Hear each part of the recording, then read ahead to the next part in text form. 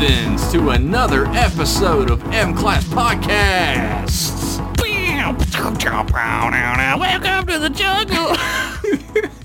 That was probably, we could get by with using that much of the song, I think. That's fine. It was like that in the radio when they do that shit where they just throw a bunch of sound. Like all that fucking whatever. We should start doing that. Have a soundboard on the show. Soundboard would be fun. Sean had one for cracking the spine, but it was just on his phone, and it was just like Simpsons. It was like just Simpsons shit. I'm just gonna get a soundboard that has one button, and it's the toilet flushing button. And every time one of us says a joke, I'm gonna go. Yeah, hell yeah. Fucking cell phone. It's the 90s. We're on radio. This is M-Class Podcast, the only Star Trek podcast on the internet where we front load it with dick and butt jokes so we turn away new fans immediately. I'm Jeff. I'm Josh. It's a solid plan. No one will ever listen if we keep doing it. Yeah. Unless they already do, in which case, thank you. Yeah, some people like us, I think. Right? I don't know. I don't check the internet. Hard to tell. Our current collection of episodes that we've been going through is Pizza Man's Western Collection, and this is the final episode in it. So lace up your spurs. I don't think this takes place in the Wild West, but still. Close enough. It's got Samuel 1890s. Clemens. It's me. I'm here again. Do you remember when I was in Star Trek? All I could think about this whole episode, before we say anything else, is how difficult it must have been to act alongside this fucking man. It must have been great. Could you imagine this dude in this horrible makeup is screaming in your face the whole time he's talking? I mean, you can tell that, Marina Sirtis is, enjoying it. She's not smiling because she's acting. No. She's really laughing at it because it's fucking insane, dude. And, there's a scene where he's talking to Picard, I think. And Picard, you could tell, Patrick Stewart is, moving slightly away from him because he's just screaming in his face. I'm the one who should go back, Captain. It's the only way we could do it. I scream every line I ever say because I'm a character. I'm looking at my waveforms and it's crazy loud, so that's good. Fine.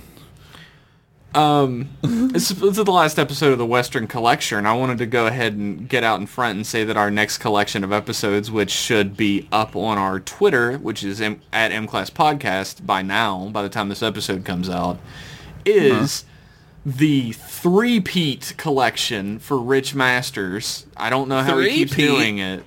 Well, okay, so what's the three... honestly, I haven't even seen this. It's the third collection he has suggested that has won the vote is the Any Universe But This One collection. Okay. Which is very apropos since the world is on fire in many different ways now. Literally. Literally, fuck the police. Yup. My cat's puking. I hope you can hear the cat throwing up at this moment. Hopefully it makes it into the audio, though. I can't wait to have to clean that up in 2 hours. That'll be great. At least it'll be dry by then. Maybe. Sometimes it gets it gets... Anyway. This episode was directed by Les Landau, who is an extremely prolific Star Trek writer, director, and producer. He worked on every series of the Rick Berman era of Star Trek. Les Landau, brother to Martin Landau. I don't know if that's true. It's true now. Canon to the show. Don't think it is. He also worked on Dark Angel. Remember that Jessica Alba vehicle? We're in the business. He also co-produced T.J. Hooker, starring William Shatner. So you get the top, I'll get the bottom. Speaking of Sandra Bullock, we weren't recording. We were talking about Sandra Bullock, but he did the TV series, which I think we all remember. Didn't even know that existed. He did Mantis. He did fucking Mantis. Oh, dude, Mantis, a classic. Right beside Manimal is the greatest TV shows of all time. Mantis was great. Les Landau, who is incredibly prolific, done a lot of episodes, a little bit of a red flag right out the gate is that he was the replacement director on Code of Honor after Russ Mayberry left because, hey, that episode's pretty fucking racist. Yeah. Yep. So, not a great start for this man. Yeah, I mean, he did Mantis. I know, it's true. He did a lot of great episodes, though. Encounter at Farpoint, Data Lore, The Neutral Zone, Deja Q. Deja Q's Times good. Arrow Part 1 and 2. We should watch those. He did Ensign Row and Unification, which are 2 great episodes. Ensign Row, yeah. He does not look like Martin Landau, confusingly. I don't understand what that's about. Yeah, his name is Landau. Why doesn't he look like Martin Landau? I imagine everyone with that name looks exactly like him. We've talked about this guy before. This episode was written by Joe Menosky. Yeah. Who is also incredibly prolific with 57 writing credits across TNG, Deep Space Nine, Voyager, and Discovery. Mm-hmm. What episode of I don't know Discovery episode names. Lathe. Okay. What's that one? I don't care. Know that one. He did 36 episodes of Voyager, though. So he also wrote Masks. I run across that by accident every episode. He also wrote Masks. So I hate him. He wrote First Contact. That's what also 4 other people wrote that. So I wanted to point out my fun fact of the week, my John Larroquette branded fun fact of the week. Chung-chung. This episode. How interesting. We need to make our own that. sounds. We do. Ooga. How interesting. Damn, son, where'd you find this? What you got in that trunk, baby? How interesting. This episode was, the teleplay was written by Jerry Taylor, who has been a producer and a contributor to Star Trek since TNG. And it is interesting to note that she is the mother of guest star and recurring Star Trek Voyager actor Alexander Enberg, who you might know as that Vulcan from Voyager who gotta fuck. Is he the nerdy one? He's the Vulcan in Lower Decks, the Vulcan in Voyager, and he is the reporter in this who's following Samuel Clemens around in 2 scenes, like writing down what he's saying. Yeah, so that character in this episode, the reporter, he's in it weirdly for like 2 scenes, 2 or 3 scenes. Yeah, he just appears and disappears as is necessary. And it's kind of charming because you get to kind of feel that like Samuel Clemens is like telling him a story, right? Like even though Samuel Clemens like thinks like he's telling the truth, like he's like, I know there's people from the future here, and the reporter's like, oh, is this like a sequel to Connecticut Yankee, you know? And like Clemens is just like, I'll give you the story of your career, boy. And you're like, he's just like, okay. And he's like, all right, thanks, Mr. Clemens. Like. But like, why now I know why that guy is in this episode so much. It's a weird like C plot. Like, also very strangely, like the guy calls Samuel Clemens Mark Twain. Yeah, and he says, "My name's Samuel Clemens." But Clemens like, boy, yeah, he chose the name Mark Twain for himself. That's not like a. I something think anyone else gave him. I think it's for the ding-dongs. Maybe. I think it's for the dummies at home who don't know. You're probably right. They're like, wait, I thought Mark Twain was Mark Twain, and they didn't learn in school that it was a pen name. So Jerry Taylor is she loves nepotism. She puts her son in everything. So Yeah. I looked up this dude's career on IMDb, and I did a little back tracing because I was so interested when I started finding these connective tissues. That 6 Degrees of Jerry Taylor. Alexander Enberg has never worked on a production that Jerry Taylor wasn't involved in, at least tangentially, ever. Look, his mom comes to lunch at school and sits with him, all right? There's nothing wrong with that. Still, She to writes this in- day, he's like 50. He writes a note on his napkin every day. Jerry Taylor was nominated for an Emmy Award. I don't know for Really? what. Probably for making such a great actor son, I imagine. That's probably what it was. I think they give you the award for that. There's one of them for that. Great actor son Emmy. Also, like, you can trace how bad movies get, like how Yeah. bad like small productions get by following Alexander Enberg's career. Because he's Yeah. in like a lot of like TV movies, and then like suddenly he's in like fucking Sharknado 8 or something. Like, it gets really bad. He wants to act and he's got to work, so he's got to do Sharknado 8. He's got to work for his mom because that's the only way he's getting a fucking job. Jerry Taylor produces Sharknado 8, so her son is in it as the Sharknado. For those who didn't listen to our last episode, which I really don't know why you would do that. 'Cause That it would is- be stupid. It is a part 1 and part 2. Yeah, what's wrong with you? They found Data's head in a cave, and they were like, what? And then they found some crazy aliens, and they were like, huh? And then they went back, and Data went back in time. Yeah, and then at the end of the episode, they all go back in time. Yeah. And it's super not dramatic, but it also kind of Mark is. Twain is there. Yeah, Mark Twain. It's Clemens, boy. I chose that name for myself, but fuck you for calling me it. Mark Twain's got nothing to do but fuck up people's Yeah, business, he's man. the villain in this episode. Yeah, no, he it's kind of funny they make him like kind of a bad guy, right? Because he's sort of a dickhead. Yeah, he's a genuine cock to everybody in this episode. Like, he's not nice to anyone, not even once.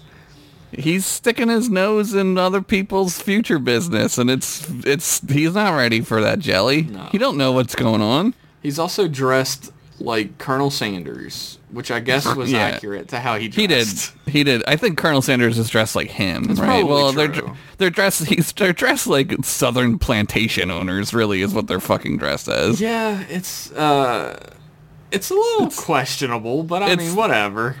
Yeah, I guess. I guess Southern plantation owners ruined that outfit. Like they just wore that shit because they were rich white It's people, true. right? I'm And gonna- that outfit didn't.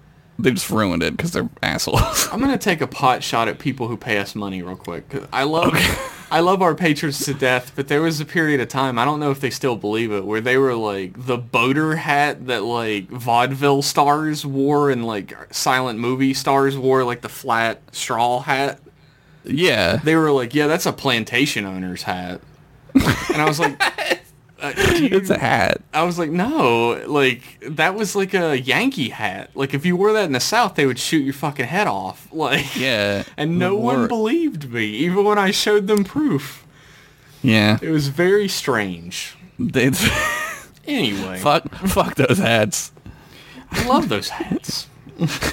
Jeff has a closet full of those hats. I don't, the only hats I own are beanies. I got nothing else. So when you lose your hair, you get like super into hats because like that becomes your hair now, right? Yeah, So it's like, it's cooler than most people's hair to have a cool hat. I like to do the beanie, just the like almost like Rasta beanie, sort of, where it just kind of hangs off the back of your the head. big beanie. With Yeah, like the dangly beanie. Not like the real ones are super big, right? I just like to do a regular beanie and just kind of like put it back on my head a little bit because it gets hot. Cause, Yeah, it does. you know, I do the Legend of Zelda with beanies, where I have it like slid back a little bit, and then I have my one tuft of hair sticking out the front, oh yeah, that's classic look. and then I break pots because Zelda. Am I right, guys? Am I Yeah, there's right? rupees in them. Fucking love rupees. And then he you talk to is- the ghost guy. the king Hyrule. No, the Poe guy. Oh, That's what I was- Poe, yeah. You Yeah, sell the the Poes Poes. to him. What was that fucking person's deal? He was the guard in the when you I go. want to buy ghosts. I'm He gets Samuel cursed. Clemens. Oh my God, it is. So, Give me all your Poes. back in the past days, old Sam Clemens, a.k.a. Mark Twain, for the dummies at home, is, he's telling the young reporter about all the things that have happened in the last episode so that you can catch up. Because we're the reporter. I guess he serves that purpose too, Yeah. as a recap. And he's like, I think there are people from the future right here in San Francisco. And instead of rightfully thinking this old man has lost his mind, Right. the reporter's like, oh, you must be talking about a story, right? And Mark Twain at least has enough common sense to be like, To not say Yeah. no. Yeah. He kind of just goes with it's kind of charming. Like it's you could see where like maybe Samuel Clemens would have been like that. Like I don't know a whole lot about Mark Twain and shit, but maybe he's like, you know, prone to flights of fancy and fucking with people. You know what I mean? Like he's prone to just be Maybe. like, hey, I've got a good story to tell you, and like you don't know like if he's like making it up or if it's real. You know? that was a Mark Twain thing. I Yeah. want to point out again, I think I mentioned it last episode, there is an entire, like, industry built around people who do Mark Twain impressions. And there has been Right. since he died. But they hired the smoking man from X-Files they- who cannot do... Not the Oh, he's smoking Deep man. Throat. Deep throat. Yeah, Deep throat. They yeah. hired Deep Throat from X-Files, who can't do a fucking impression to save his life, to play this character. Like, I'm on the other side of this. I love him. I love like, this. I find him hilarious, but I love it. I think it's great. like Crystal, my wife, is like, she loves Mark Twain, and she's like, every time I mention this episode, she's like, oh, that fucking terrible Mark Twain. I love it. I think he should be. I don't. This guy's probably dead by now. He's pretty I old. don't know, man. People live to be weird ages these days. 69, dude. That's a sex number. Yeah, it's the 420 number. The weird thing is, I think by this point, it's like season 6 at this point. Yeah. Yeah, they've worked with J.G. Hertzler at this point, who plays Right. Martok in Deep Space Nine. He is a literal, official, like, licensed Mark Twain impersonator. Yeah. And they did I don't not know. ask him to be on this episode. we don't. Do we know that they could? Maybe he was busy. He was busy running for office as Mark Twain, even back then. He might have been on Deep Space Nine at this. Maybe not so much, but maybe he was. Who knows? I think Deep Space Nine started, like, near the beginning of season 7, right? Yeah. 93. So it would have been this season it started. So this episode would have been the same as DS9 starting. Yeah. Also, like, Martok doesn't show up for a couple seasons. Yeah, he's not there till Which like season. sucks, because I love Martok. Yeah, he's great. He's in the game. He's in STO. You can hang out with him. Can I be his best friend, though, is the question. Yeah.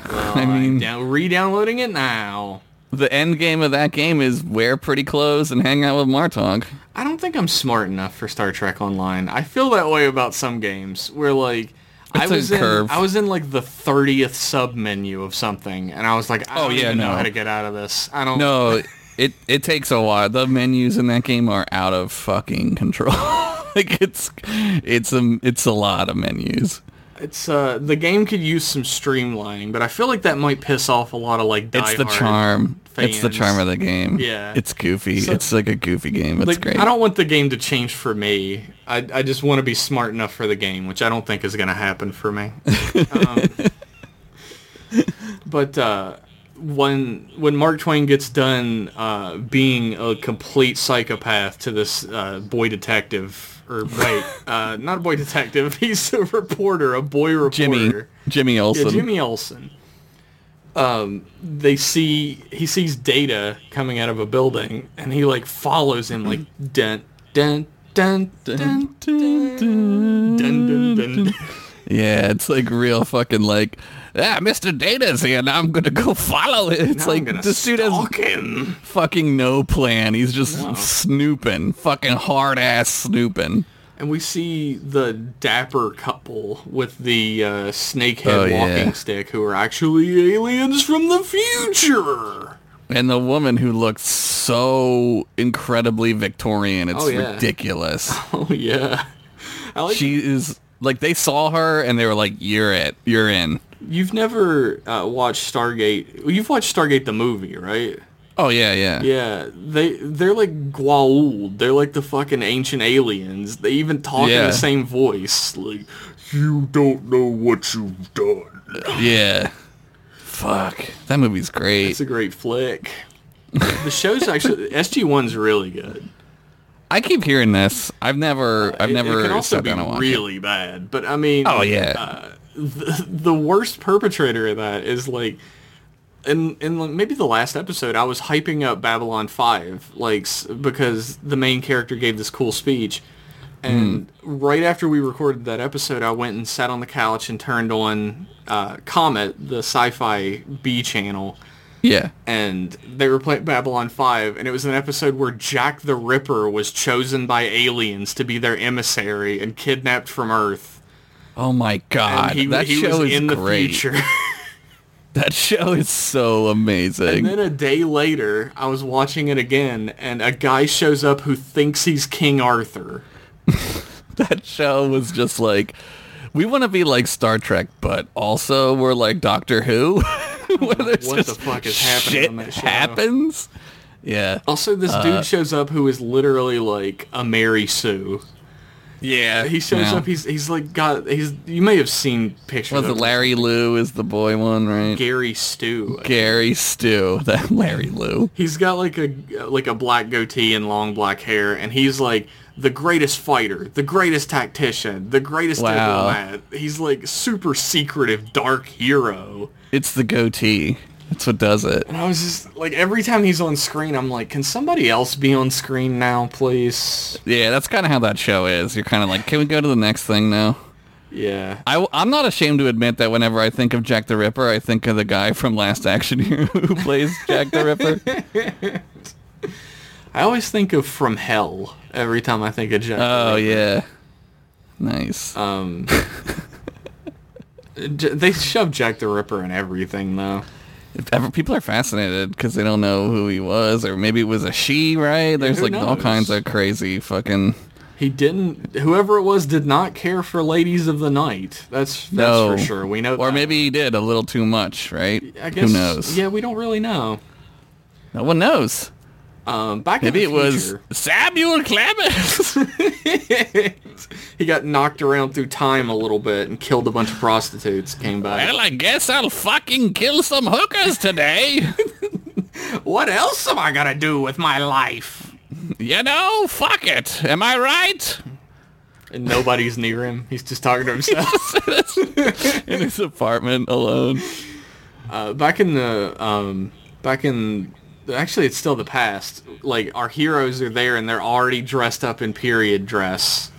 Yeah, so they don't go to like they just have to steal these clothes, or they gotta Yeah, I'm guessing they fucking just stole them. find them someplace. Riker stole a policeman's outfit as well, which is really funny. That like Yeah. they were like, we need to get some clothes, and he was like, I know just where to steal. I'm gonna be a policeman. And Crusher has like her like Victorian lady outfit that she wears in the holodeck as like her thing. Although she Yeah. switches to a really funny period nurse with like glasses slid Yeah. down, all cartoony later that I really like. Not sexy nurse. She pulls it off. I mean, she's beautiful, but that outfit, I would classify that as not sexy. No, You know, the that- Halloween that is- costumes are. That is the yeah. regular nurse outfit that you have to Yeah. dig through the sexy nurse outfits to find. to find. And like, yeah, like you said, the cartoony fucking glasses. It's like, all right, like we're really pouring it on. But hey, It she is pulls it off. fun. And Troy has this like goth kind of outfit on that like she really Yeah. works. It works really She- well for her.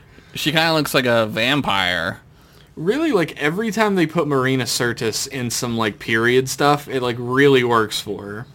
Yeah. And Picard, like, you could tell, like, Patrick Stewart was like, I'm not wearing some dumb costume. Just give me, like, a regular outfit. They probably wanted to put him in some kind of fucking outfit, right? And he was like, look, I'm going to wear a hat and a shirt. They're like, please just wear the vest, Patrick. And he's like, fine. He's like, fine.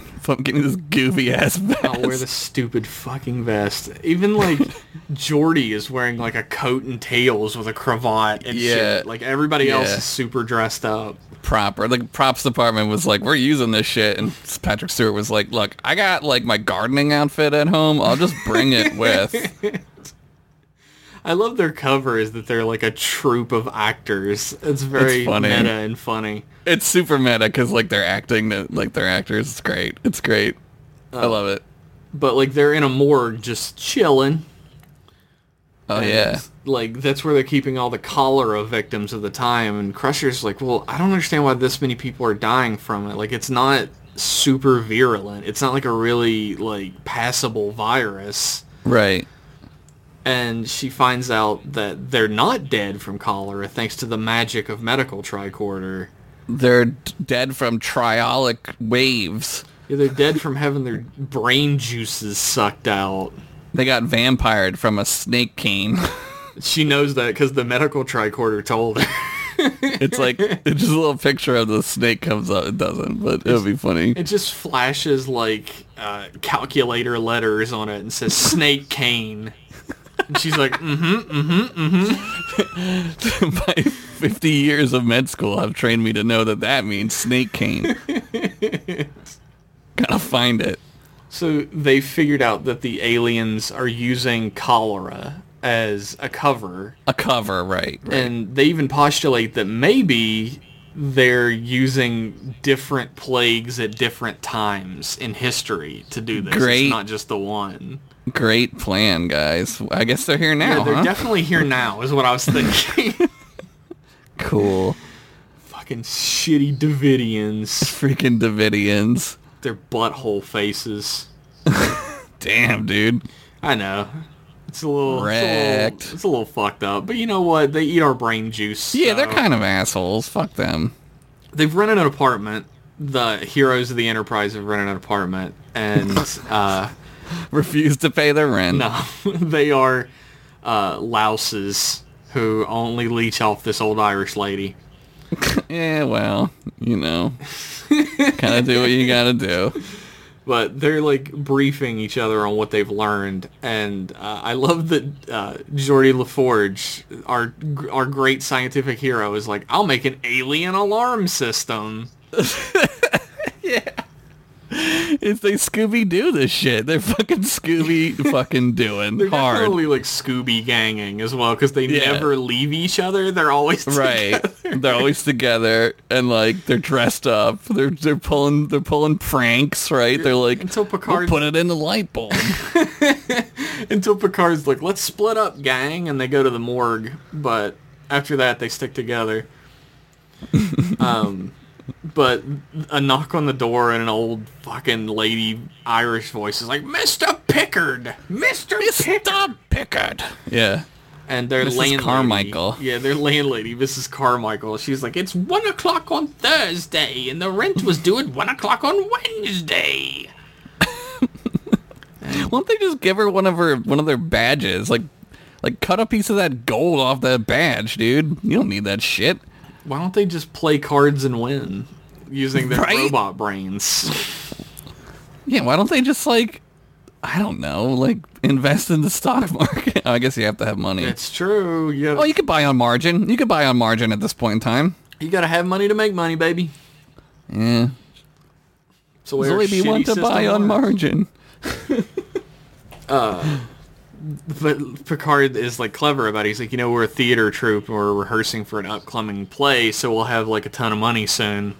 Yeah, because we played in Milan, Paris, France, London, all the places that people know about from this time. I love that on TV, like, you can be like, yeah, we're a theater troupe, and we're, rehearsing for our upcoming play, and somebody's like, what play? And you're like, Oh, shit.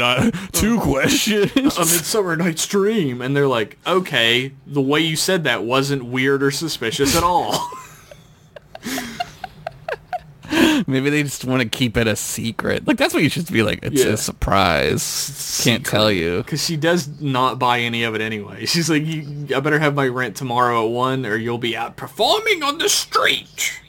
Yeah, and then Picard does like a super comical sigh where he's like, damn. These ancient humans were fucking rough. They're pissed about the rent. Like, where he's from, there's no rent. Like, rent? That would have been a great gag if, like, after she left, Picard looked around and went, what is rent, anyway? Rent. I've never heard We're not of performing Rent. We're doing Midsummer Night's Dream. it. Rent hasn't even been made yet. What are you talking about? How does she know about Rent? Speaking of the crushing debt of Rent, I think it's a good time to take a break and hear a message from our sponsors. Oh, yeah, that definitely pay us. I wish. We'll be right back after these messages. After these messages, we'll be right back. Yeah. Sears gives your casual wardrobe a fresh spring look with this week's Wardrobe Essentials sale. First denim jeans now just $9.99. So comfortable they feel as good as they fit. And you save $4. Add a lively spring shirt for just $5.99. Easy care and you save $3. Shirts in assorted solids and prints. These Wardrobe Essentials are on sale through Saturday. For super savings like these, you can count on Sears.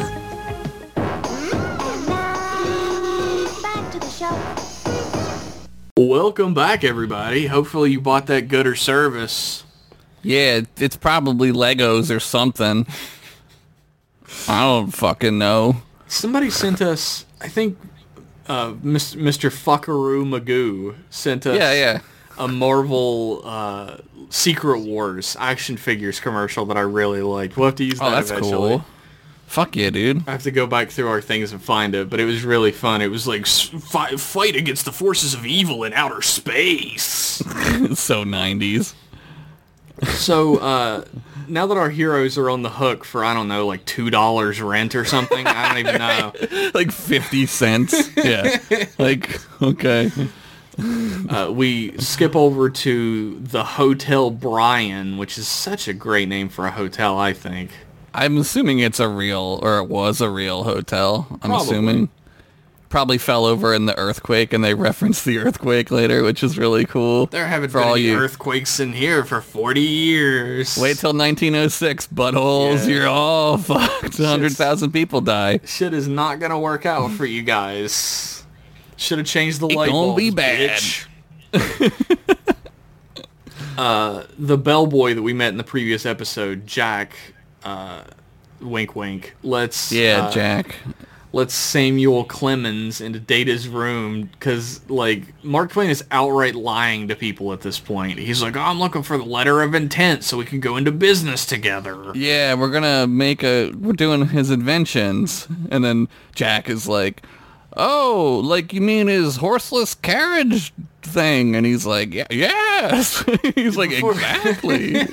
Before we get into any of the plot, we have this whole back and forth that I feel like lasts a little bit too long, but maybe that's just me, where he's like, you should write my story. We can go into business together. And he's like, you should write your own story. You go, I've been thinking about going to Alaska. You should go to Alaska. Right. Wink, wink, nudge, nudge. Slow reveal that it's Jack London. Yeah. Writer of books that I hate, by the way.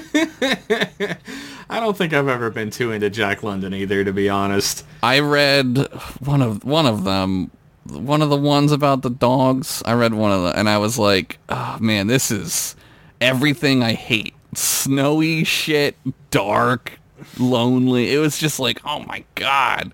So I'm not a huge Jack London fan. Unfortunately, the Viridians don't kill him before he gets to write those terrible books. Take that, Jack London. Jack London, more like Hack London, am I right? Hack London. Oh, you fucking got him, dude. He's rolling over in his grave in his erect penis is shrinking. I've why'd they only bury him read with the Call of boner? the Wild. I will say that. Yeah, it was Call of the Wild. I've never read White Fang or anything. I've only read Call of the Wild. There's like 2 or 3 about dogs, and it's like, yeah, we get it. Like, dogs are cool. I love dogs, I but love dogs.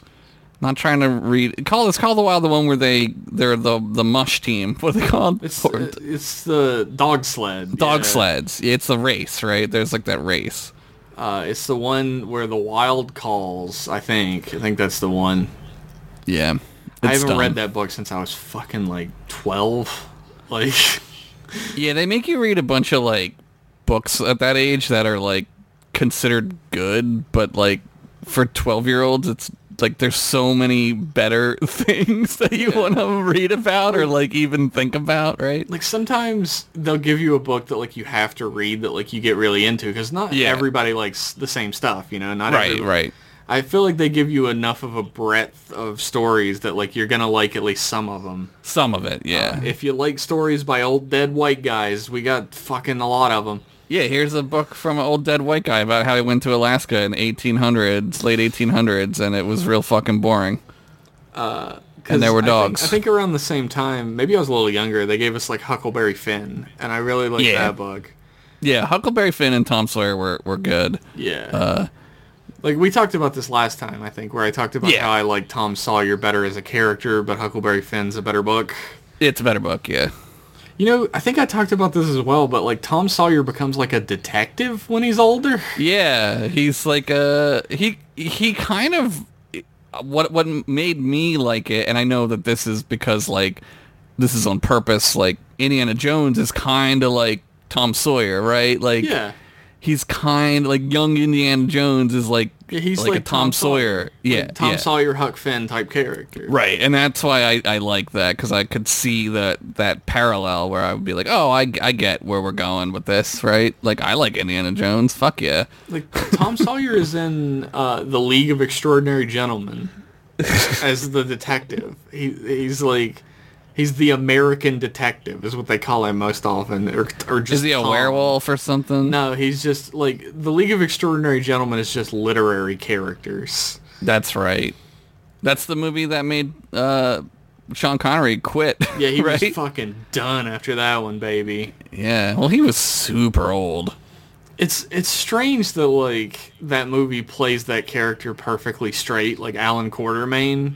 Because Alan Quartermain is straight up like, I'm colonial man. I'm here to colonize. Yeah, that's well, they had enough sense, I guess, to be like, let's go ahead and downplay that a little bit. Let's not. Because in the comics, he's the right royal fucking piece of shit for the most part. But so is everybody else, so it works out.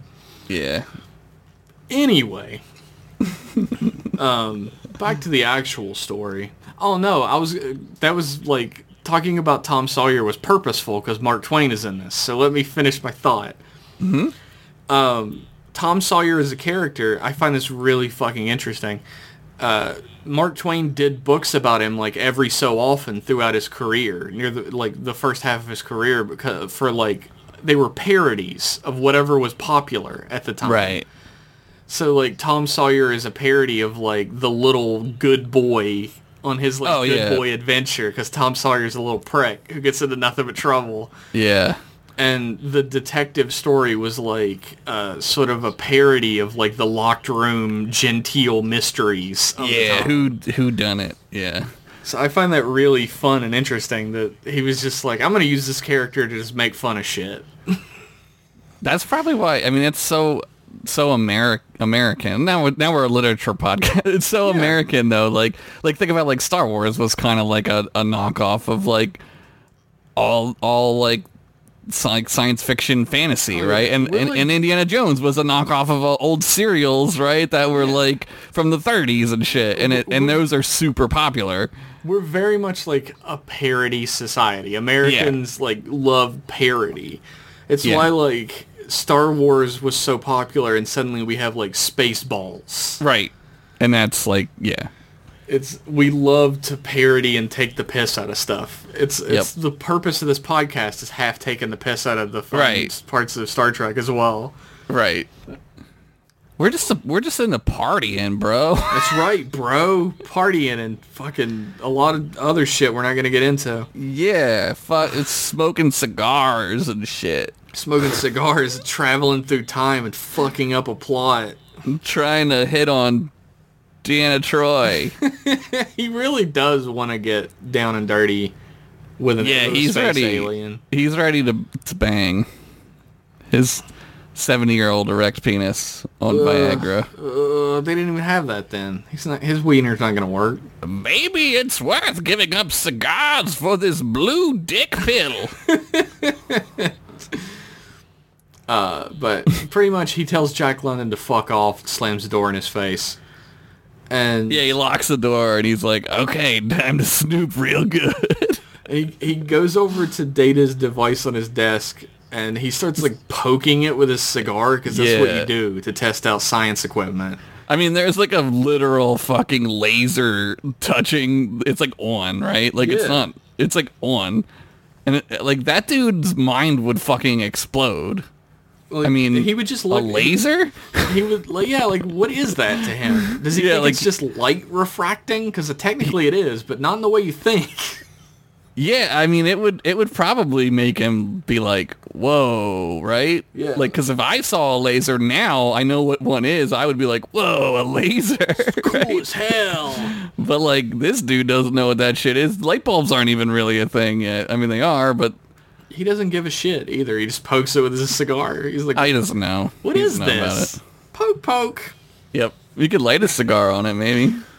But he just takes a piece of it off, and it stops, and he's like, Data comes through the front door, and he, like, very slowly, like, hops across the room. Yeah. He's kind of, like, awkward as fuck. Yeah. He runs in slow motion like a very, very old person does, which was, I'm sure, purposeful. Yeah, I guess he's supposed to be, like, old as fuck at this point. I don't know how old Mark Twain was in 1893. I don't know either. I'm fairly certain that the guy playing him doesn't know either. Like, they were just like, he's working on the X-Files next door. Can we bring him over? And he was like, Mark who? All right. I'm going to do this voice. Is that okay? That's what he sounded like, I guess. It's fine.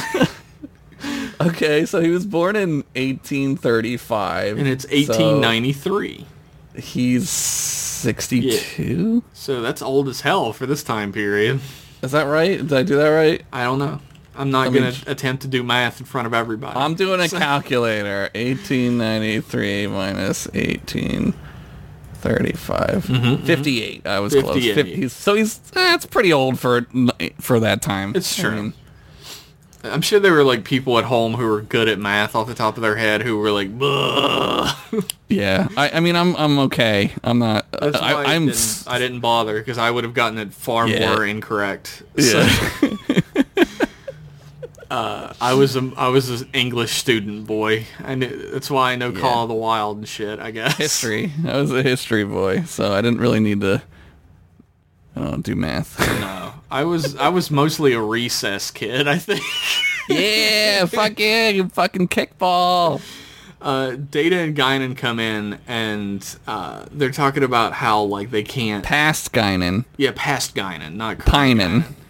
And they're talking about how who's like really she's going with the flow here in a way that I really enjoy. It's kind of cool because I guess she would, right? Like she would just be like, yeah, space, whatever, fucking time travel. Time travel, yeah, I know that. That's fine. Yeah, sure, whatever. But they can't get into the cavern where Data's head was found in the future because the only entrance is on an army base. And they're like, well, what the fuck are we going to do, you know? Right. And Data's just like, talk them into it. Yeah. Just convince the army to let you into this mine shaft. She's like...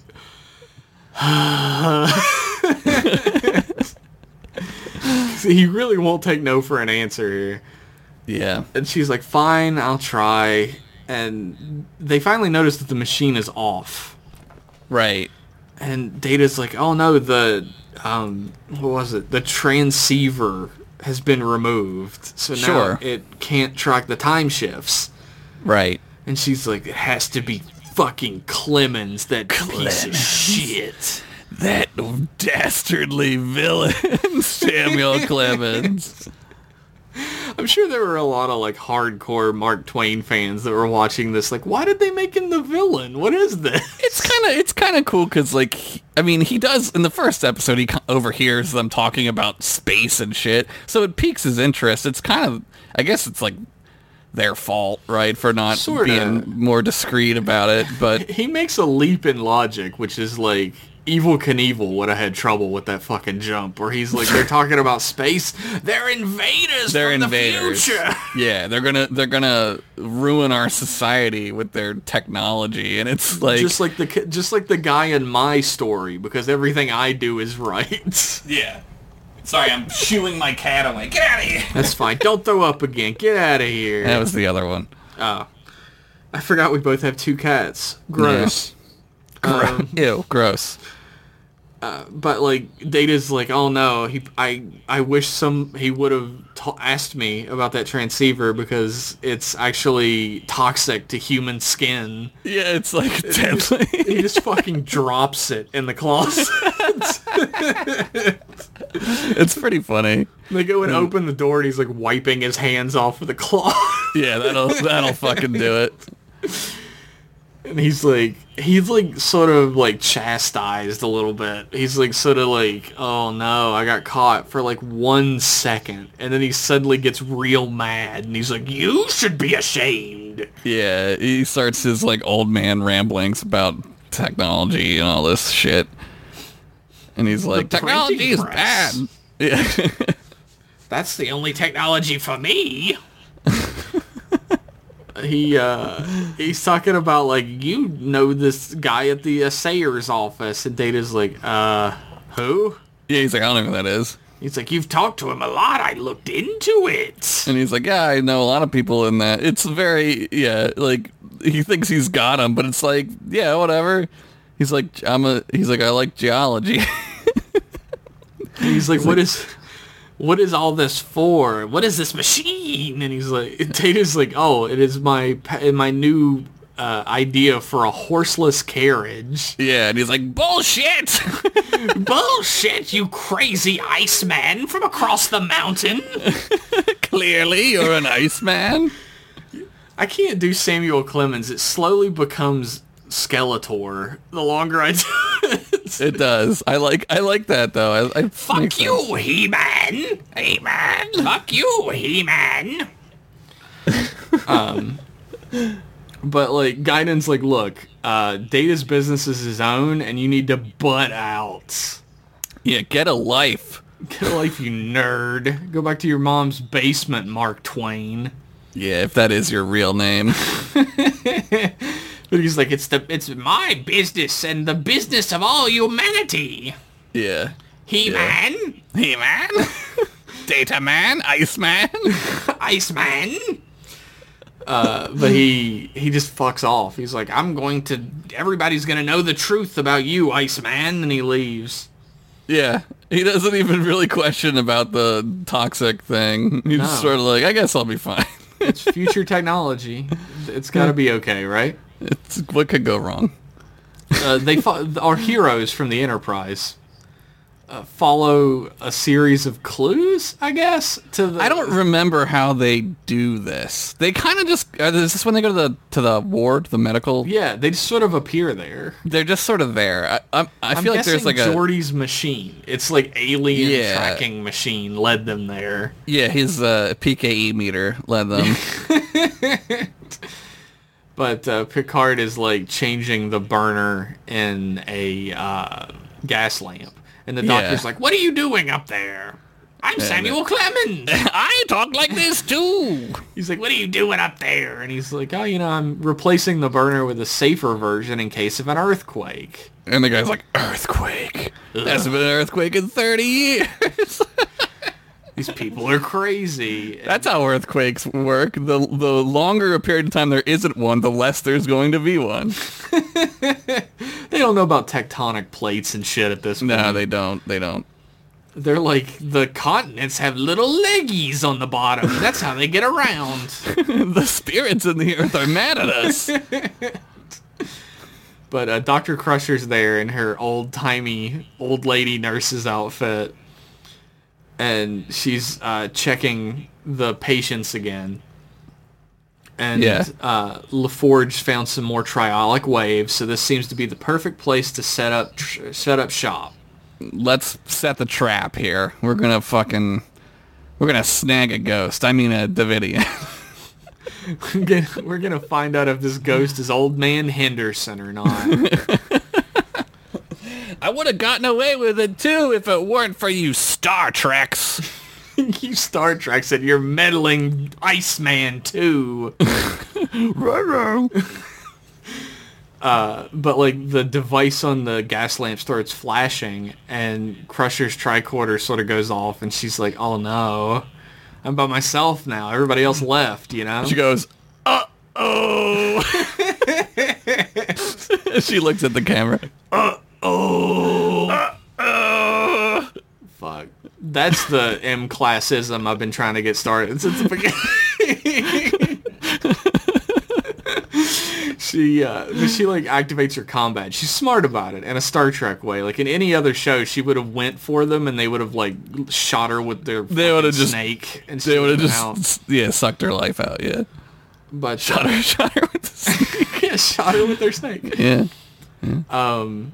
But like she comes up to the doctor and she's like, "Hey, your cane's real interesting. Do you need any help?" And they just kind of stare at her. Yeah. And then the lady like points the bag at her. She's like, yeah. Oh. And but thankfully Riker and LaForge and Picard come running in and like Geordi grabs the cane and like just sort of pushes the Davidian over. Yeah, he's like, oh god. And oh no, my balance. But he gets back up to try to attack and Riker shoots him with a phaser. Mm-hmm. And it does nothing. Shit. And then they just disappear. They go bye-bye. Bye-bye. Bye-bye. And Data's device sort of like goes off. It recorded the time shift that happened. And he like looks at his time shift and somehow it tells him where it happened. Yeah, it's, I guess, a compass. I don't know. It's magic future technology. Sure, he just knows. It wrote down, hey, Data, there was a time shift at the medical ward. Better go over there.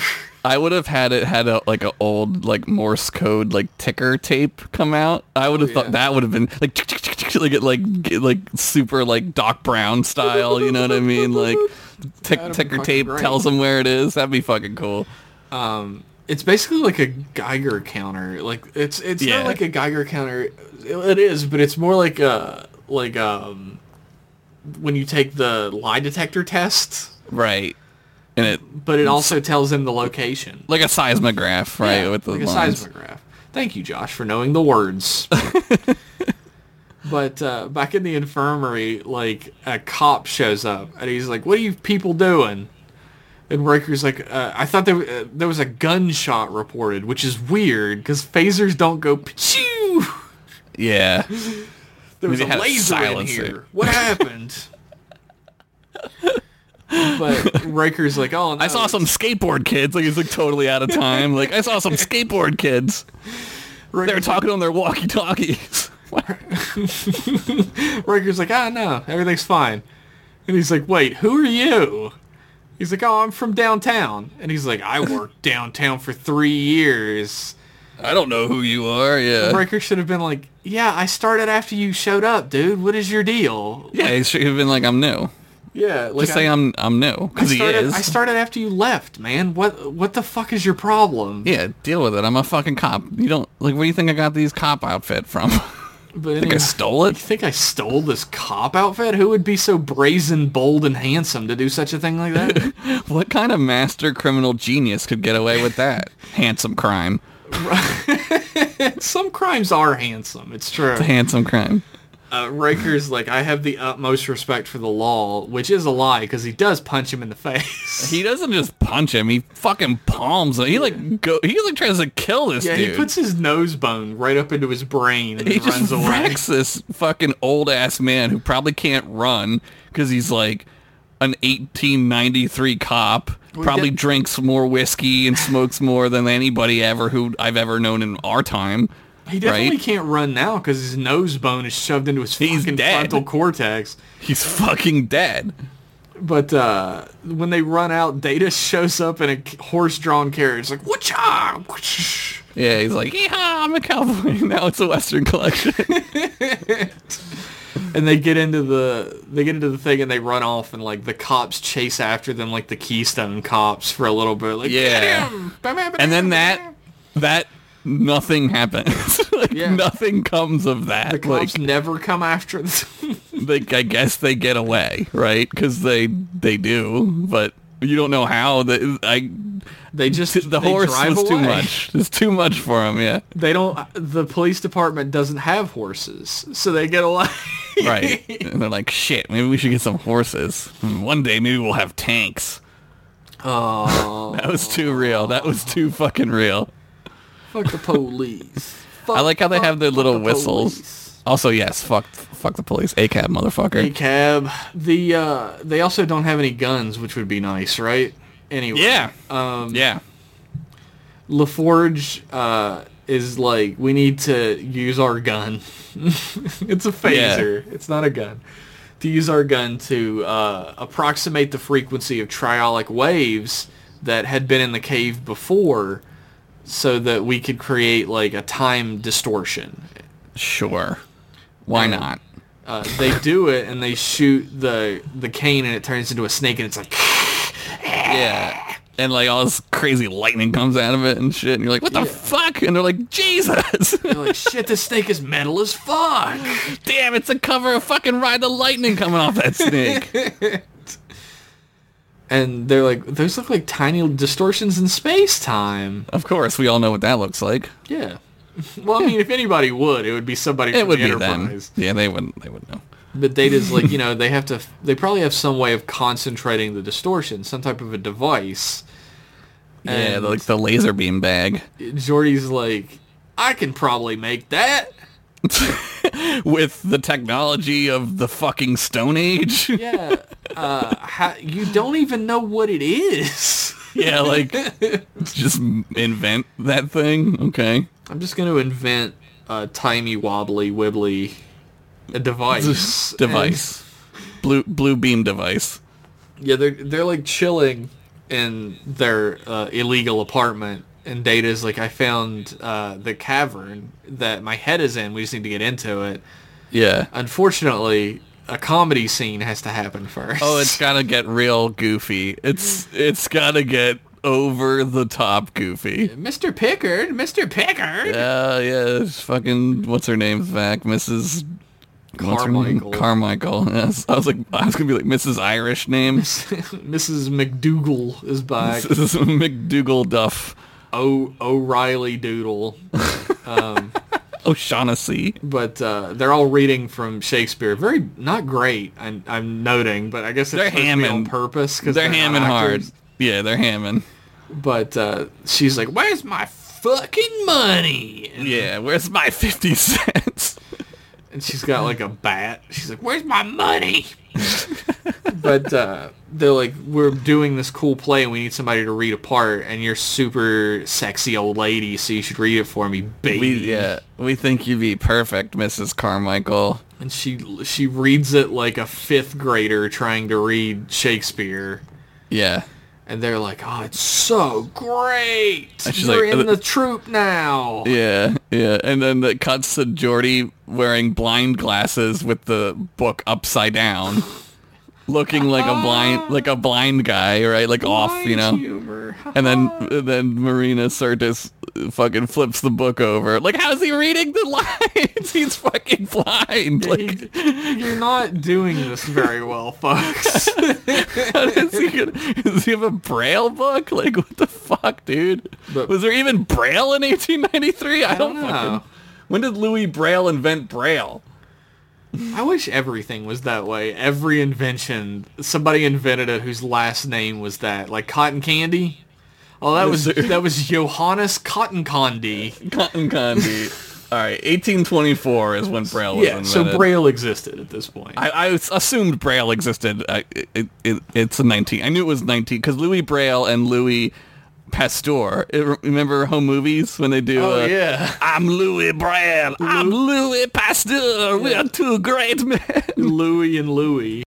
Well, I'm curing disease, helping blind people read. Don't drink that milk without talking to me. I'm gonna save you to those who can't see with their eyes. Don't mess with me, you'll get pasteurized. Yeah! Come on, get us Louis, Louis in the house! Break it down.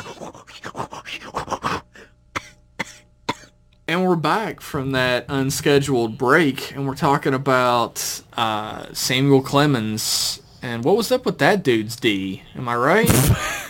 I mean, it was probably really gross. Ugh. Everybody was really gross at this time. Yeah, like, nobody masks were was optional at this point. Yeah, nobody was real nice to. The smells probably were pretty great.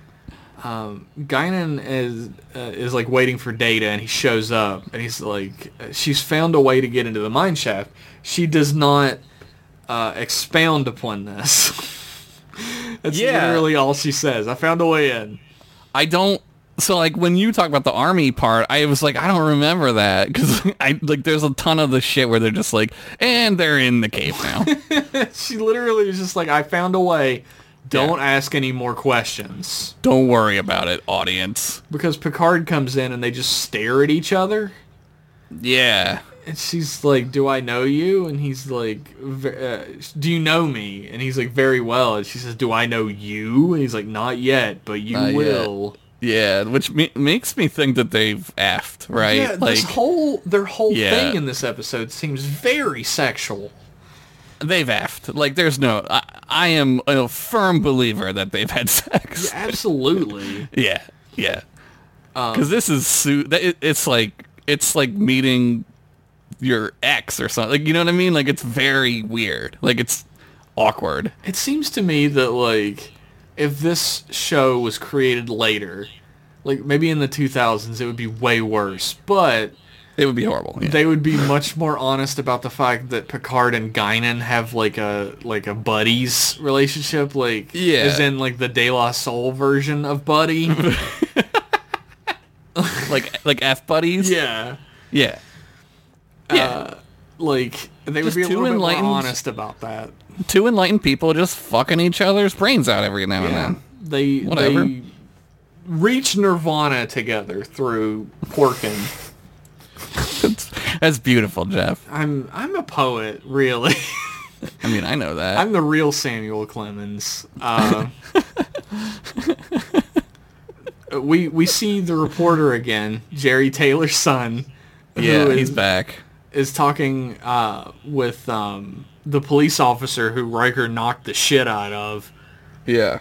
And he's like, I heard some crazy stuff went on, and the reporter's literally lying to him. He's like, there were a dozen of them. Yeah. And they all jumped me.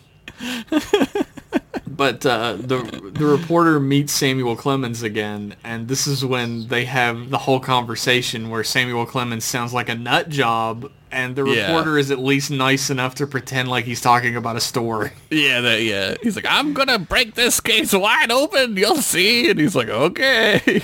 They've come from the future. My God, it's an invasion. My God. He's like, when does this book come out, Mr. Clemens? And he's like, I've got to go. I must save the Earth. I gotta get my gat. He's like, Xenu is attacking us. He's like, I think Xenu's a good guy, right? I don't know. Xenu's I think to them he's a good guy. I'm not trying to get offed. I'm not trying to talk about this on the podcast. Yeah, I don't want to get fucking... I want to get... Fuck Scientology. But he's like, meet me at 4:30 and I'm going to make your career. Yeah. And he's like, thanks, Mr. Clemens. I'm a great actor. I love it. I didn't know this was Jerry Taylor's kid until I looked it up. I thought He sounds exactly like every like teenage boy main character from every cartoon in the 90s. Yeah. Yeah. So I was like, is this guy like a voice actor mostly? But no, he's just Jerry Taylor's son. Well, it pays to be Jerry Taylor's son, I guess. Apparently.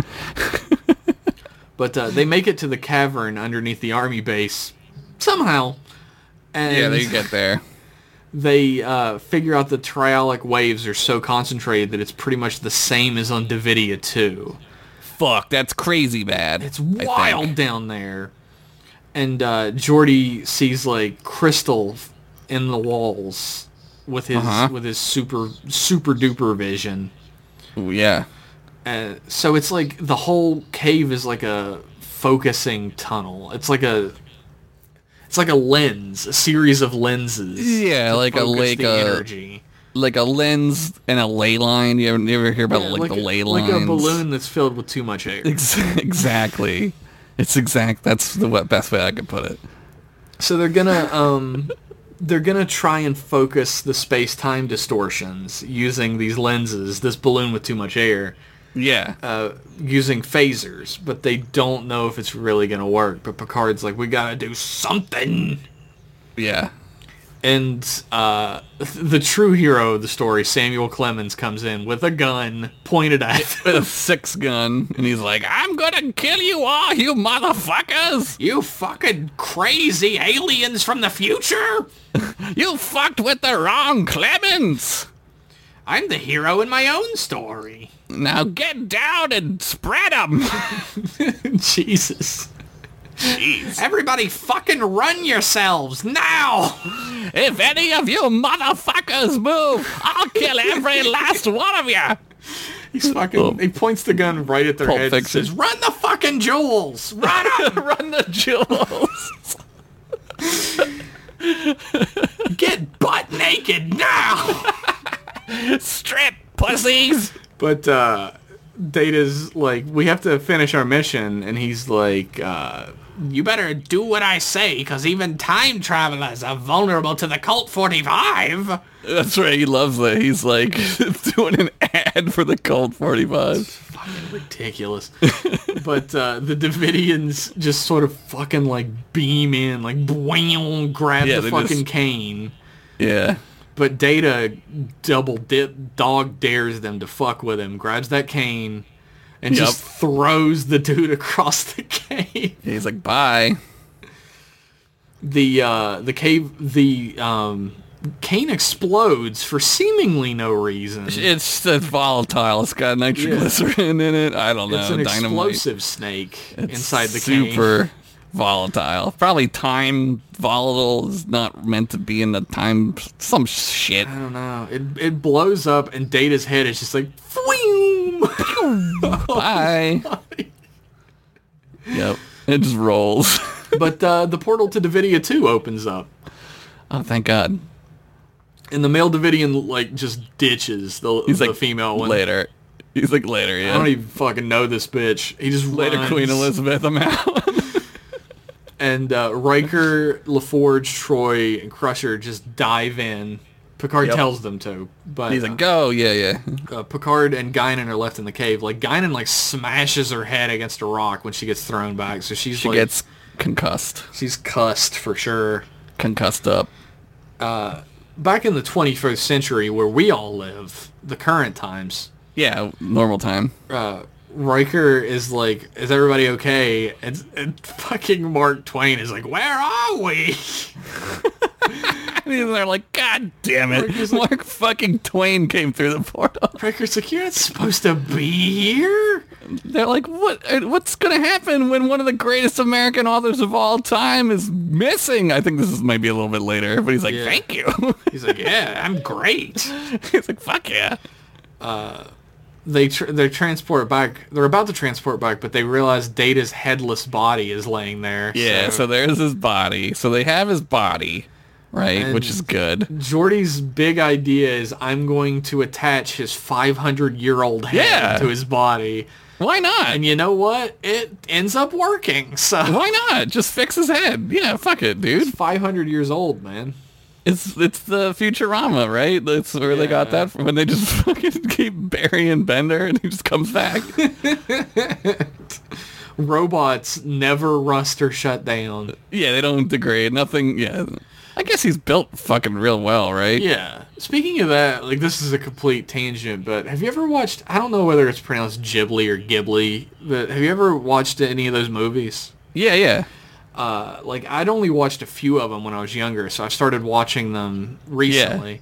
And I watched Castle in the Sky for the first time. I haven't seen that one. I want to see that one. That one is so fucking good. It's got like I don't know, like the Tom Sawyer style, like little rascal protagonist, and it's all about like a world of flying machines and stuff. It's really fucking good. That's cool. Like BioShock Infinite. Sorta. But like less. It doesn't have the same aesthetic. It's got like a little bit like of a. It's got a weird aesthetic, really. I don't know how I would describe it. I've got to watch it. I haven't. It's really great. Anyway, Mark Twain's in the present, and that's not good. Yeah, and he's like, all you people, you have your slaves and your Blue Man Group. I fucking love when he sees Worf. He just, under his breath, goes, "A werewolf." That's fucking amazing. How could you hate this guy? I love this fucking guy, man. I don't hate him. I think he does a terrible impression of Mark Twain, but he's funny as hell. If I met real Mark Twain and it didn't act like this, I would be disappointed. This is so fucking good. I love this. I don't feel that way about it, but I love find him funny. It's the best thing that Star Trek ever did. I'm going out on a limb and saying shit. I do love that he's like, you ever run into Halley's Comet? Like, what the... Yeah, that's the space thing he knows, right? Yeah. So he just busts it out. Halley's Comet's a thing. They trick him into going to his quarters because they have a lady escort him, a pretty lady, and he's like, I'm gonna have sex now. It's time to dust off the old peckerwood. Oh, God, he would call it that. Of course he would. Back in the cavern, Guinan wakes up in Picard's arms, and she's like, what are you still doing here? And he's like, I'm fucked. Yeah, I had to make sure you were all right. I can't let anything happen to you, or else, we won't be fuck buddies in the future. Yeah, and I'm trying to get screwed, She's like, I'll have to wait 500 years to meet you, right? And he's like, yeah, but it'll be worth it. Trust me. Trust me. And he is grabbing her breast this whole time. Yeah, he's squeezing it. It's like, whoa. He's definitely doing that thing where, like, he's holding her up, but there's only one place to put his hand, and it is mostly on her breast. Yeah. I think she was dating fucking Ted Danson. Ted Danson. Was she married to Ted Danson? Yeah, I think she was married to Ted Danson. Remember when they did that thing at the awards show? I remember that. That was unfortunate. Everybody go look that up. I remember when that happened. She sees Data's head, and she's like, what the fuck is that? Yeah. It's history fulfilling itself. Oh, so fucking deep, dude. We're going to fulfill each other. With jizz. Oh, no. Yeah. Yeah. And 10 forward, Riker is Mad Riker, which is always funny. I find Mad Riker funny. He's like, we gotta save Picard. I thought this was cool because like he's had to watch Data die. He was like really upset with Data being killed like early in the first episode, right? And now Picard's gonna die, and he's like, fuck this. Like, it's very good of him. You know what's going to happen. I have to know to save him. Tell me now. And she's like, if I tell you, you might make a different decision, and it might change history. You might change it. Yeah. Riker's like, fuck it. Throws his arms up in the air and just walks away. Which is like, he should take it as like to do whatever he wants, right? Because like, well, she doesn't know how time works, and as much as she's making it out. As he points out, like, how do you know that in order for the right thing to happen, you don't tell me right? What happened? Right. Maybe that's the paradox. And she's like, I don't. Yeah. Fucking sucks, man. But he's like, I want, like, Clemens and Troy are walking around, and he's like, I want a Havana cigar. Yeah, and she's like, we can maybe replicate you one. He's like, I don't want a fucking bullshit replicated pussy cigar. Here's the wild thing about this. He doesn't know what a replicator is. Yeah, he doesn't know, right? He just assumes that, like, it's bad or whatever, and, like, maybe it's, like, the best fucking cigar ever. It probably is. I mean, I don't know anything about fucking cigars. Know anything about cigars. You don't even inhale that shit, so I don't get it. I don't get it either. It's weird. But he's like, you have to have terrible weapons and military conquest for a way of life. Yeah, and she's like, is that what you see here? And then she kind of like is like, that's not what we do. We're explorers. And then he sees Mott, right? Yeah. Mott the bullion, and he goes, he like laughs. It's Which is very funny. I really like that. Hilarious. He's like, it's fucking space alien. And he's like, you tell that to your blue friend over there. And he's like, who's a slave to your people. Yeah, and she's like, everyone is here by choice. Like, this is we're a federation. She explains the federation to him, basically, right? Yeah, he's like, you probably trample all over the poor, and she's like, no, poverty was eliminated, and so was racism and prejudice and inequality and ruthless pursuit of power and wealth. And he goes, maybe it's worth giving up cigars after all, which is like a really cool. It's a fun little wink and a nod. It's cool. He becomes a lot less of a dickhead when he goes to the future. Yeah, well, he sees, you know, he sees what it is. I mean, he's kind of like Tom Sawyer, right? He's like a little bit of a prick energy to him, but he's a good guy deep down. Yeah, he's kind of like Tom Sawyer, where he's like going on an adventure. Kind of like you and me. Yeah. He's very similar. Maybe that's why, he comes off as a dick, because we see ourselves, right? We don't like that. I like Tom Sawyer, though. Yeah. Because I'm great. But they enter the science lab, and they also enter a 1990s skater video, because it is a fisheye lens during the scene for some reason. Sure. And Data's like all up front with his face like right in the camera, fish-eyed. It's actually a fun shot, but it's so out of place in the rest of this episode. It's kind of creepy. Kind of like reminds me of like Frankenstein, sort of, right? Yeah. Little Frankenstein-y. But he can't get Data to turn back on.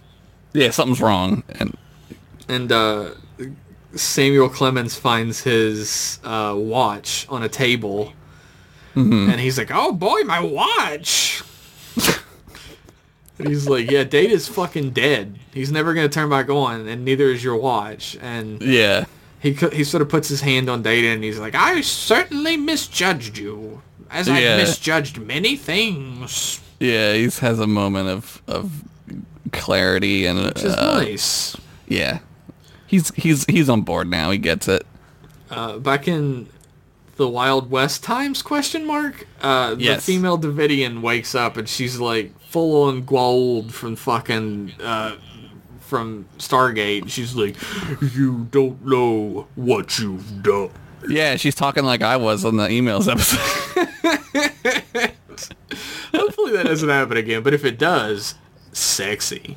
It's so weird. I don't know why I did that. But they're like, she's like, why have you interfered? And Picard's like, are you dumb? You're killing us. Yeah. And she's like, we need your energy. And it's like, yeah, no shit. He's trying to be like nice about it as well. Yeah. He's like, fine, I'm so sleepy. He doesn't say that. He says maybe we can create like a replacement for you, like a substitute. Right. And she's like, fuck that shit, give me your brains. You taste too good. And she says there is no substitute, which like, okay. Yeah. Sure. We haven't even tried yet, dumbo. Yeah, we don't know that, right? But she's like laughing at him, like if you try and destroy our base, it'll destroy your world. It'll travel through time and destroy the planet Earth. Right, back in time. She fucking pieces out. She goes, bye. Bye-bye. And she's gone. Mm-hmm. Riker is like, look, We're in the future again. He's not there suddenly. Yeah. What a bitch. That's what he says. No, he's in the future, and he's like, I'm going back for Picard. And everybody's like, I don't think that's a great idea. Yeah, Worf is like, the captain wouldn't want you to do that, right? Like, he's like, we gotta blow this motherfucker up. Which is super Worf. And Yeah. usually people are like, no. No. Yeah, but this time they're like, yeah he's let's right. fucking blow it up. 'Cause It's it because needs to Picard be- isn't there to be like, Right. relay that order. It's gotta be dramatic. So we gotta do the most dramatic thing. We're gonna blow up the cave for the photon torpedo, right? Fucking destroy them. Wipe out their race. Jesus. That's what they're fucking doing. Yeah. And they end up doing, but they can't get Data to reactivate, and it turns out that there's an iron filling in the circuitry, and he's like, Right. where the hell did that come from? Yeah, this is really cool. This is like really cool. Back in 1893, Picard picks up Data's severed gross head off the ground, and he puts an iron filling into the circuitry. Yeah, he's Lets you know tapping where it out came a- from immediately. Yeah, he's tapping out a message, right? Yeah. He's using Morse code, which... Binary code. Binary code. You're right. But like the parallel to Morse code is undeniable, right? Because that's when telegraphs in 1893 were big. And Back in the Future, Worf is like, torpedoes are armed. Oh, God, I'm so ready. My double dicks are hard. And he's like, Riker says, fire when ready. And Worf's like, it'll be ready in 1 minute. Dun, Like, dun, why dun. isn't it ready already? It's fucking photon torpedo. What are we waiting Yeah, for? they fire them pretty fucking quick, usually. But Yeah, usually whatever. they're in there. They're gone, right? Like, But Data gets reactivated, and he does this, like, grab onto the bars thing. Like, "Boop." yeah, like he's what? Yeah. Torpedoes, phasing, Phasing. alien. And then he like readjusts himself and he's like, are we about to shoot torpedoes, Jordy? And he's like, yeah. He's like, you gotta stop that We shit. cannot do this. We're gonna destroy something. Yeah. Fuck. And then so like it just cuts, right? It just fucking cuts. I'm gonna try not to yawn anymore. Let's see if it works all right. out. It's all right. You got 2 hours of sleep. Nobody's sleeping, so Yeah, I got 2 hours of sleep because of tummy troubles. I'm sure that's an old fucking song for listeners of this podcast, but it does play a lot in my household. playing the butt trumpet. So Data has time to change into his uniform before he gets to the bridge, which I always find very funny when it happens. But he's like, the phase differential of the torpedoes is going to destroy the planet Earth. Right. We have to modify them so that the explosion is rephased into the aliens' timeline and not ours. Which Fuck, you seem dude. like they would have thought about already, because Right. if you destroy the planet, they're not in the same timeline we are. It's not going to do anything. Right. But I They guess fucking, without they Data fucking- there, Avengers, they fucking fly that torpedo through the wormhole. That's what they're doing. Riker's like, oh, perfect. Now I can go back and get the captain. Yeah, now we got time, yeah. And only one person is going to be able to go through the rift, and they can't come back. Uh-oh, there's all kinds of space rules. Oh no, what's going to do it? Also, why does Crusher know this? She's a doctor, but whatever. Sure, she had lines. She needed to say them. But Clemens Mark is like, Twain comes I in. have the perfect solution. I'll do it. And they're like, oh, God. I'm about to go on the greatest adventure man has ever had. Yeah, yep. And they're like, okay, you got to remember this number, 0.047. Can you do that? I don't know numbers. He's like, 69, dudes. Back in Wild West times, Guinan's like, I'm thirsty, and Picard's like, yeah, you are. Yeah, me too. And she's like, for water, and he goes, okay. And then a slide whistle goes, pew. Pew, and it's his wiener. That's what that means. Symbolizes his dick. Yeah. But Samuel Clemens runs into the rescue, and he's like, this thing put me down in the middle of Market Street. It took forever to get here. Because he's a cartoon character. Fucking old man Marty McFly is what he is. He's fucking ridiculous. Clemens is like, there's a something about 0.047? And they're like, okay, all right, here we go. You type that into the snake? I don't know. Okay, bye. Enjoy the rest of your shitty lives. Now he's full on Reese's at this point. Later, losers. But basically Clemens is like, I'll take care of all your dumb shit while you're gone. Bye-bye. Yep. Picard's like, I wish I could have gotten to know you better. And he's like, you can read my books. Yeah, that's the best way to know me. It's a pretty cool line, right? And it's cool that Picard's like, yo, I wanted to hang out with you, dude. I wouldn't And he's like, you can. You just read my stupid books. I'd rather read the books, I think. Picard says to Guinan, I'll see you in 500, or she says, I'll see you in 500 years. And he says, and I'll see you in a few minutes. Damn, in bed with my wiener erect. That's why they pay you the big podcasting bucks, Josh. That's fucking right. I know how to fuck. I know where wiener goes. Anywhere. Any which way but loose is a good movie. Data is like, there's massive triolic wave activity on the surface, but there's no human life signs. And Riker's like, then fire torpedoes. Oh no. And Data's like, oh no, there's a human life sign. I fucked up. Shit, beam him up quickly, Mr. O'Brien. And O'Brien beams him out just in time. Of course. And then the planet fucking explodes. Boom, son, Death Star. And you have to wonder in this fun episode about Mark Twain and Wild West adventures, did our heroes just off an entire race? Possibly. Anyway, they ride off into the sunset. And that's the Western collection. Well, there is the scene where Picard goes to 10 forward and smiles awkwardly at Guinan for fucking ever. Yeah. And then, like, fucking that George Michael song plays. Careless Whisper, that's it. Fuck. And he slowly unzips his suit. Entire outfit. It just peels off of him and he's buck-ass nude wearing a baby diaper. He does the... Oh, Jesus. You made that so much worse.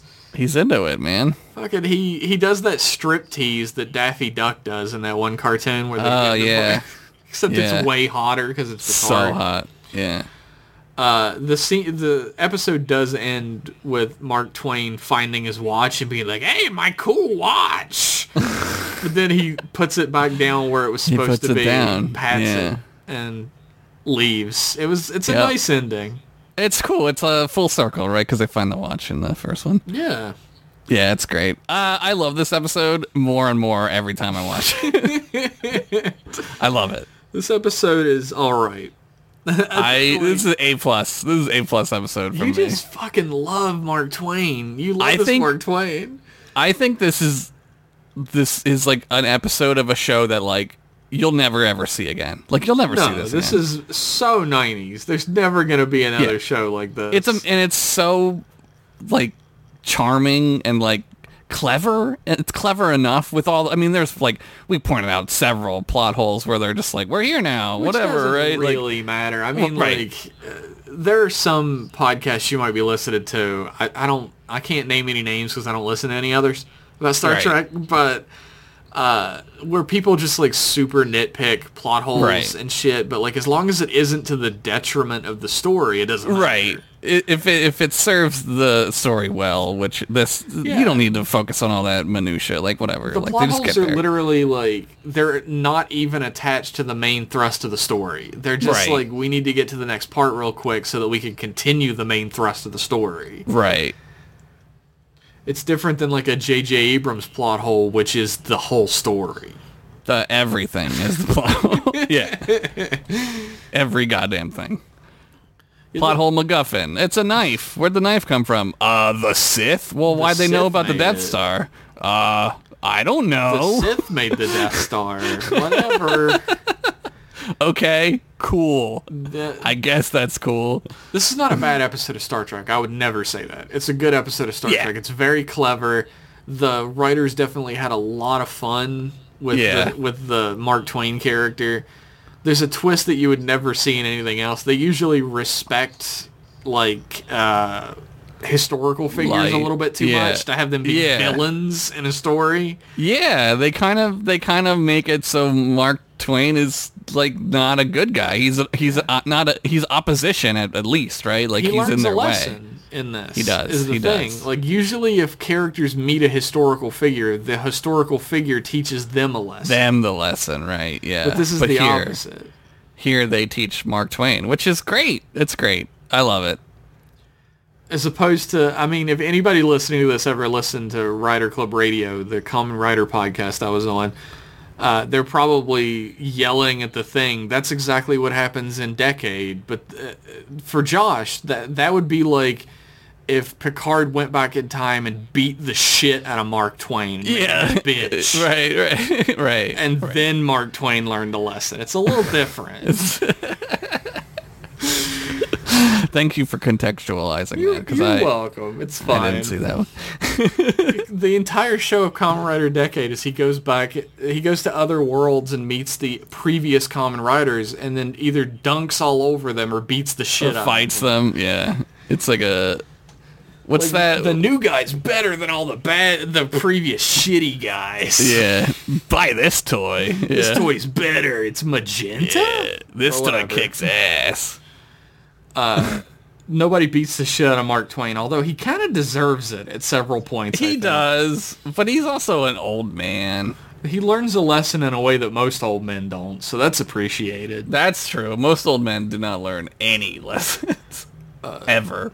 The plot with the Davidians is interesting. It's an interesting foe for the Enterprise because you can't reason with them and you can't outpower them. You have to outsmart them. You have to figure out a way to turn their own technology against them. They're more like a virus, right? They're more like a vermin. They're Although not... They do outstrength them by shooting them with a big bomb. They just completely decimate Davidia.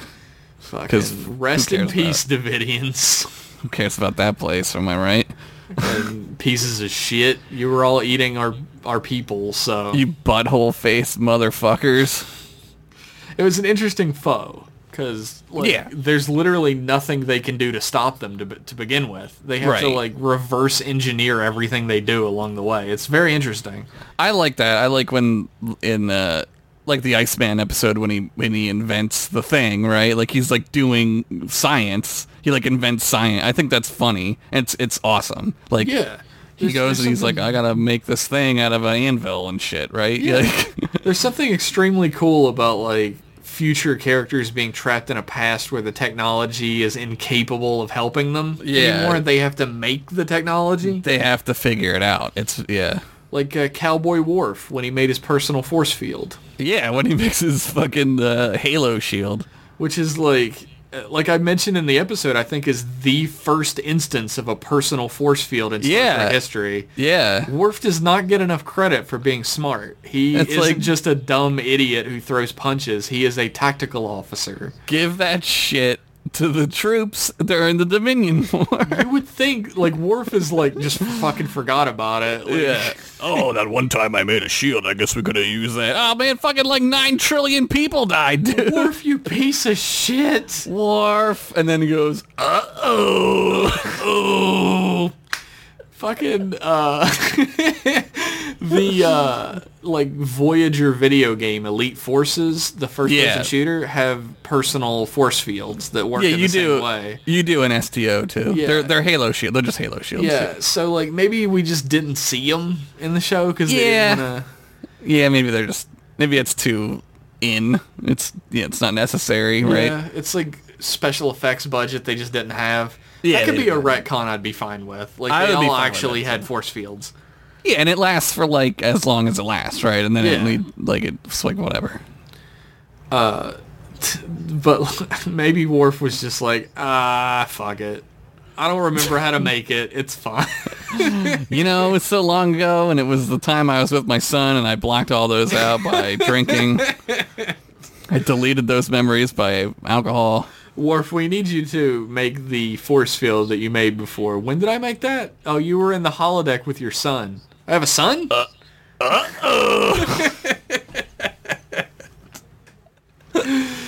I'm pretty sure I don't have a son. I think I would remember something that stupid. Yeah, you had him with Kalar, remember? Not ringing a bell. Nope. Worf is barely in this episode, and he gets called a werewolf. So Yep. A werewolf. a werewolf.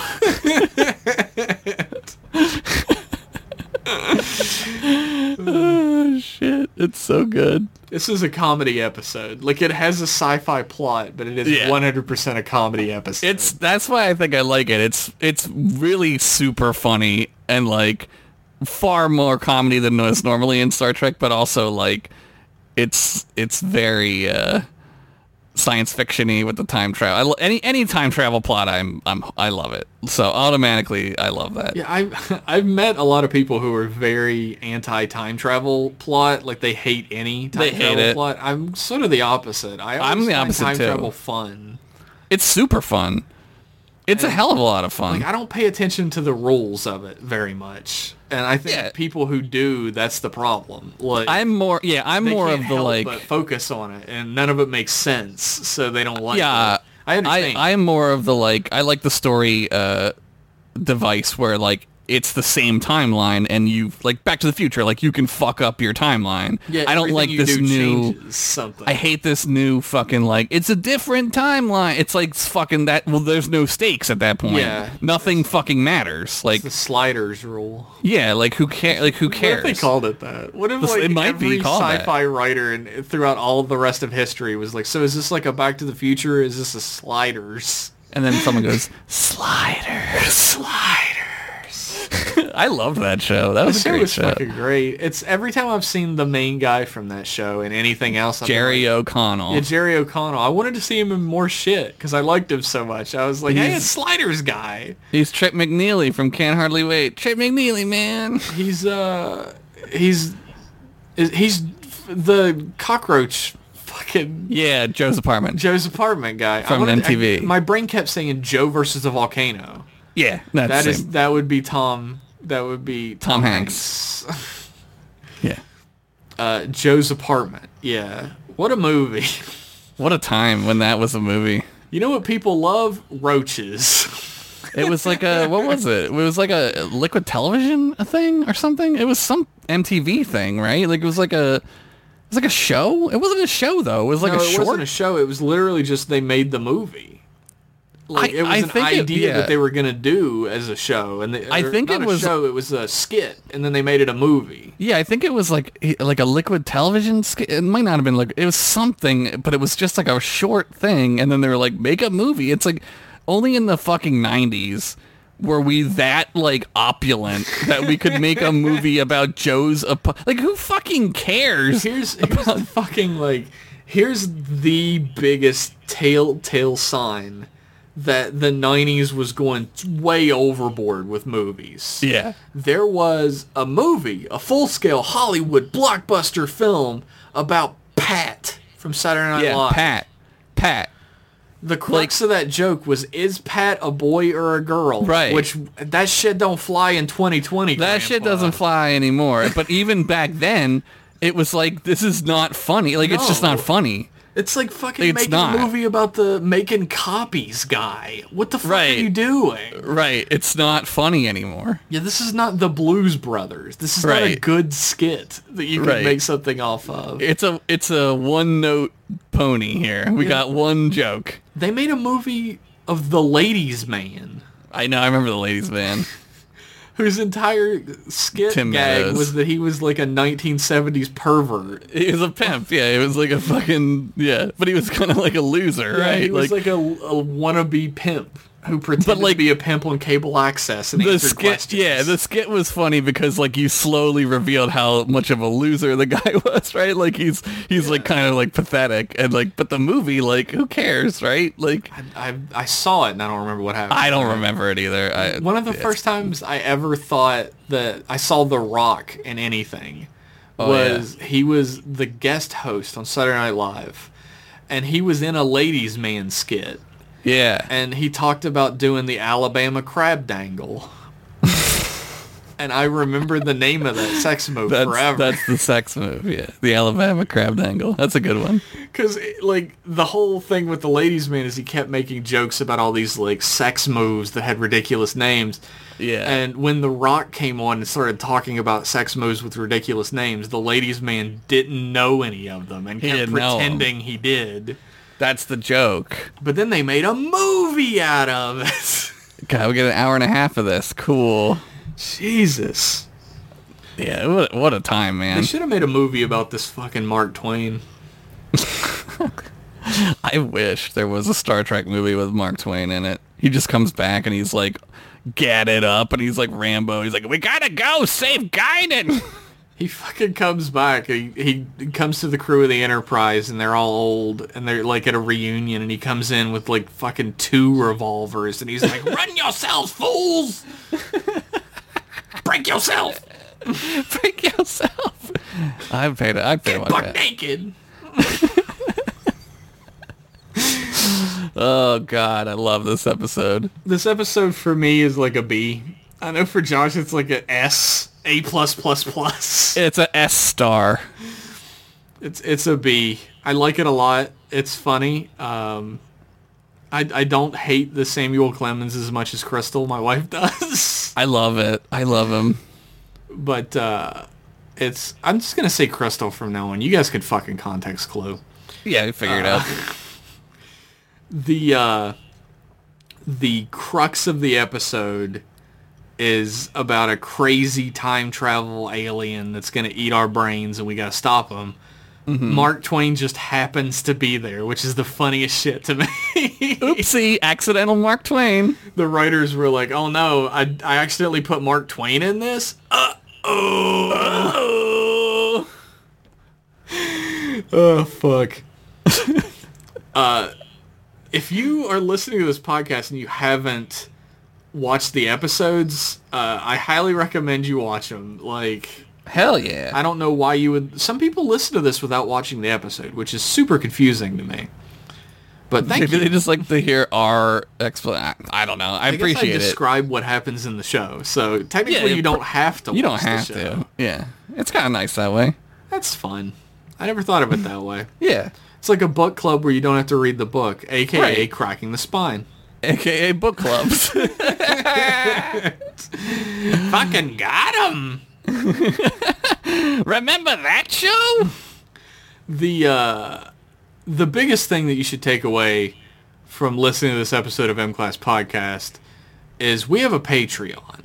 It's at patreon.com/mclasspodcast, and we just released a new commentary track, a new Jeff and Josh Talk Over Movies for the Super Mario Brothers movie. Oh my God. Which was a fun experience, to say the least. I have a story for you. I can't tell you on this. It's not like a big deal, but it's a fun story about a thing I did, and I talked to somebody who their dad worked on that movie.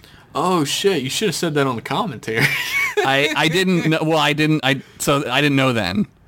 That's But fine. I did a thing on Monday, and I talked to somebody whose dad worked on the movie, so I want to tell you about it. But I don't want to say who it was yet, in case, because I don't know when that's coming out, or what, you know what I mean? Like, I don't know the timing. Yeah, Of the, so I don't know. we'll keep it under our hats for now. Maybe that's something you'll hear about in the future. Yeah.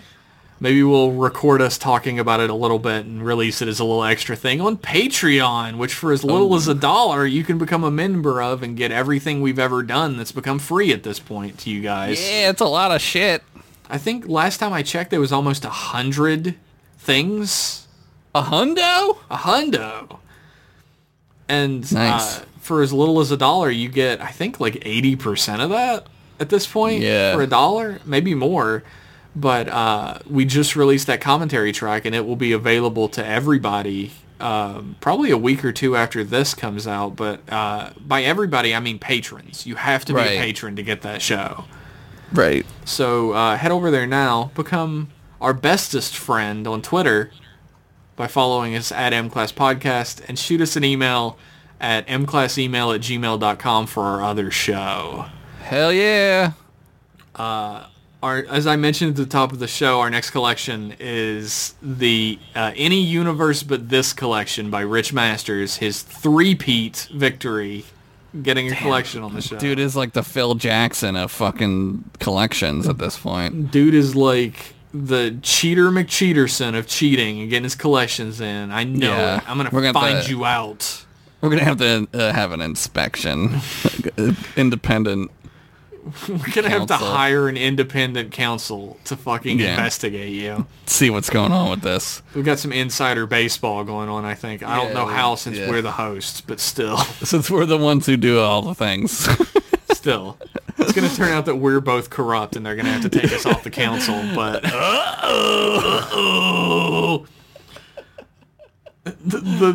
The audio peaks in this episode are going to be delightful. That's why Levelator exists. That's why you levelate it. So if you want to know what episodes we're going to be watching ahead of time so that you can make certain that you've seen them and you're following along with the book club aspect of M-Class Podcast, you should definitely be following us on Twitter at M-Class Podcast because we post up the new collections there as our pinned tweet. So go check that shit out. Right at the top. I'd like to thank Vitizen for the use of his theme song, The Outer Space Race, for our podcast. It's a banger. Great you can song. Find him on Twitter at _Vitizen_ and everywhere online is Vitizen. Mm-hmm. Check out his music and rock the fuck out. I'd like to thank Josh for being my friend. Thanks for being my friend. Thank you for being a friend. I love you, gonna put my wiener in your butt. Well, while we do that, we're going to go ahead and turn these hot mics off. Yeah. And we will are we? Oh, God, maybe that's a Patreon exclusive. Let me just turn this mic off and make sure this camera is also off. Click. Oh, it's off. We can go now. Beep boop. It's off. Thanks, everybody, for tuning in. We'll be back in 1 or 2 weeks, depending on what the hell happens with the world, with more M-Class goodness. Bye-bye. Not so fast, Jeff and Josh. It's me, slightly less past Jeff. And I'm here with some important information from your future. And everybody else's past, I guess.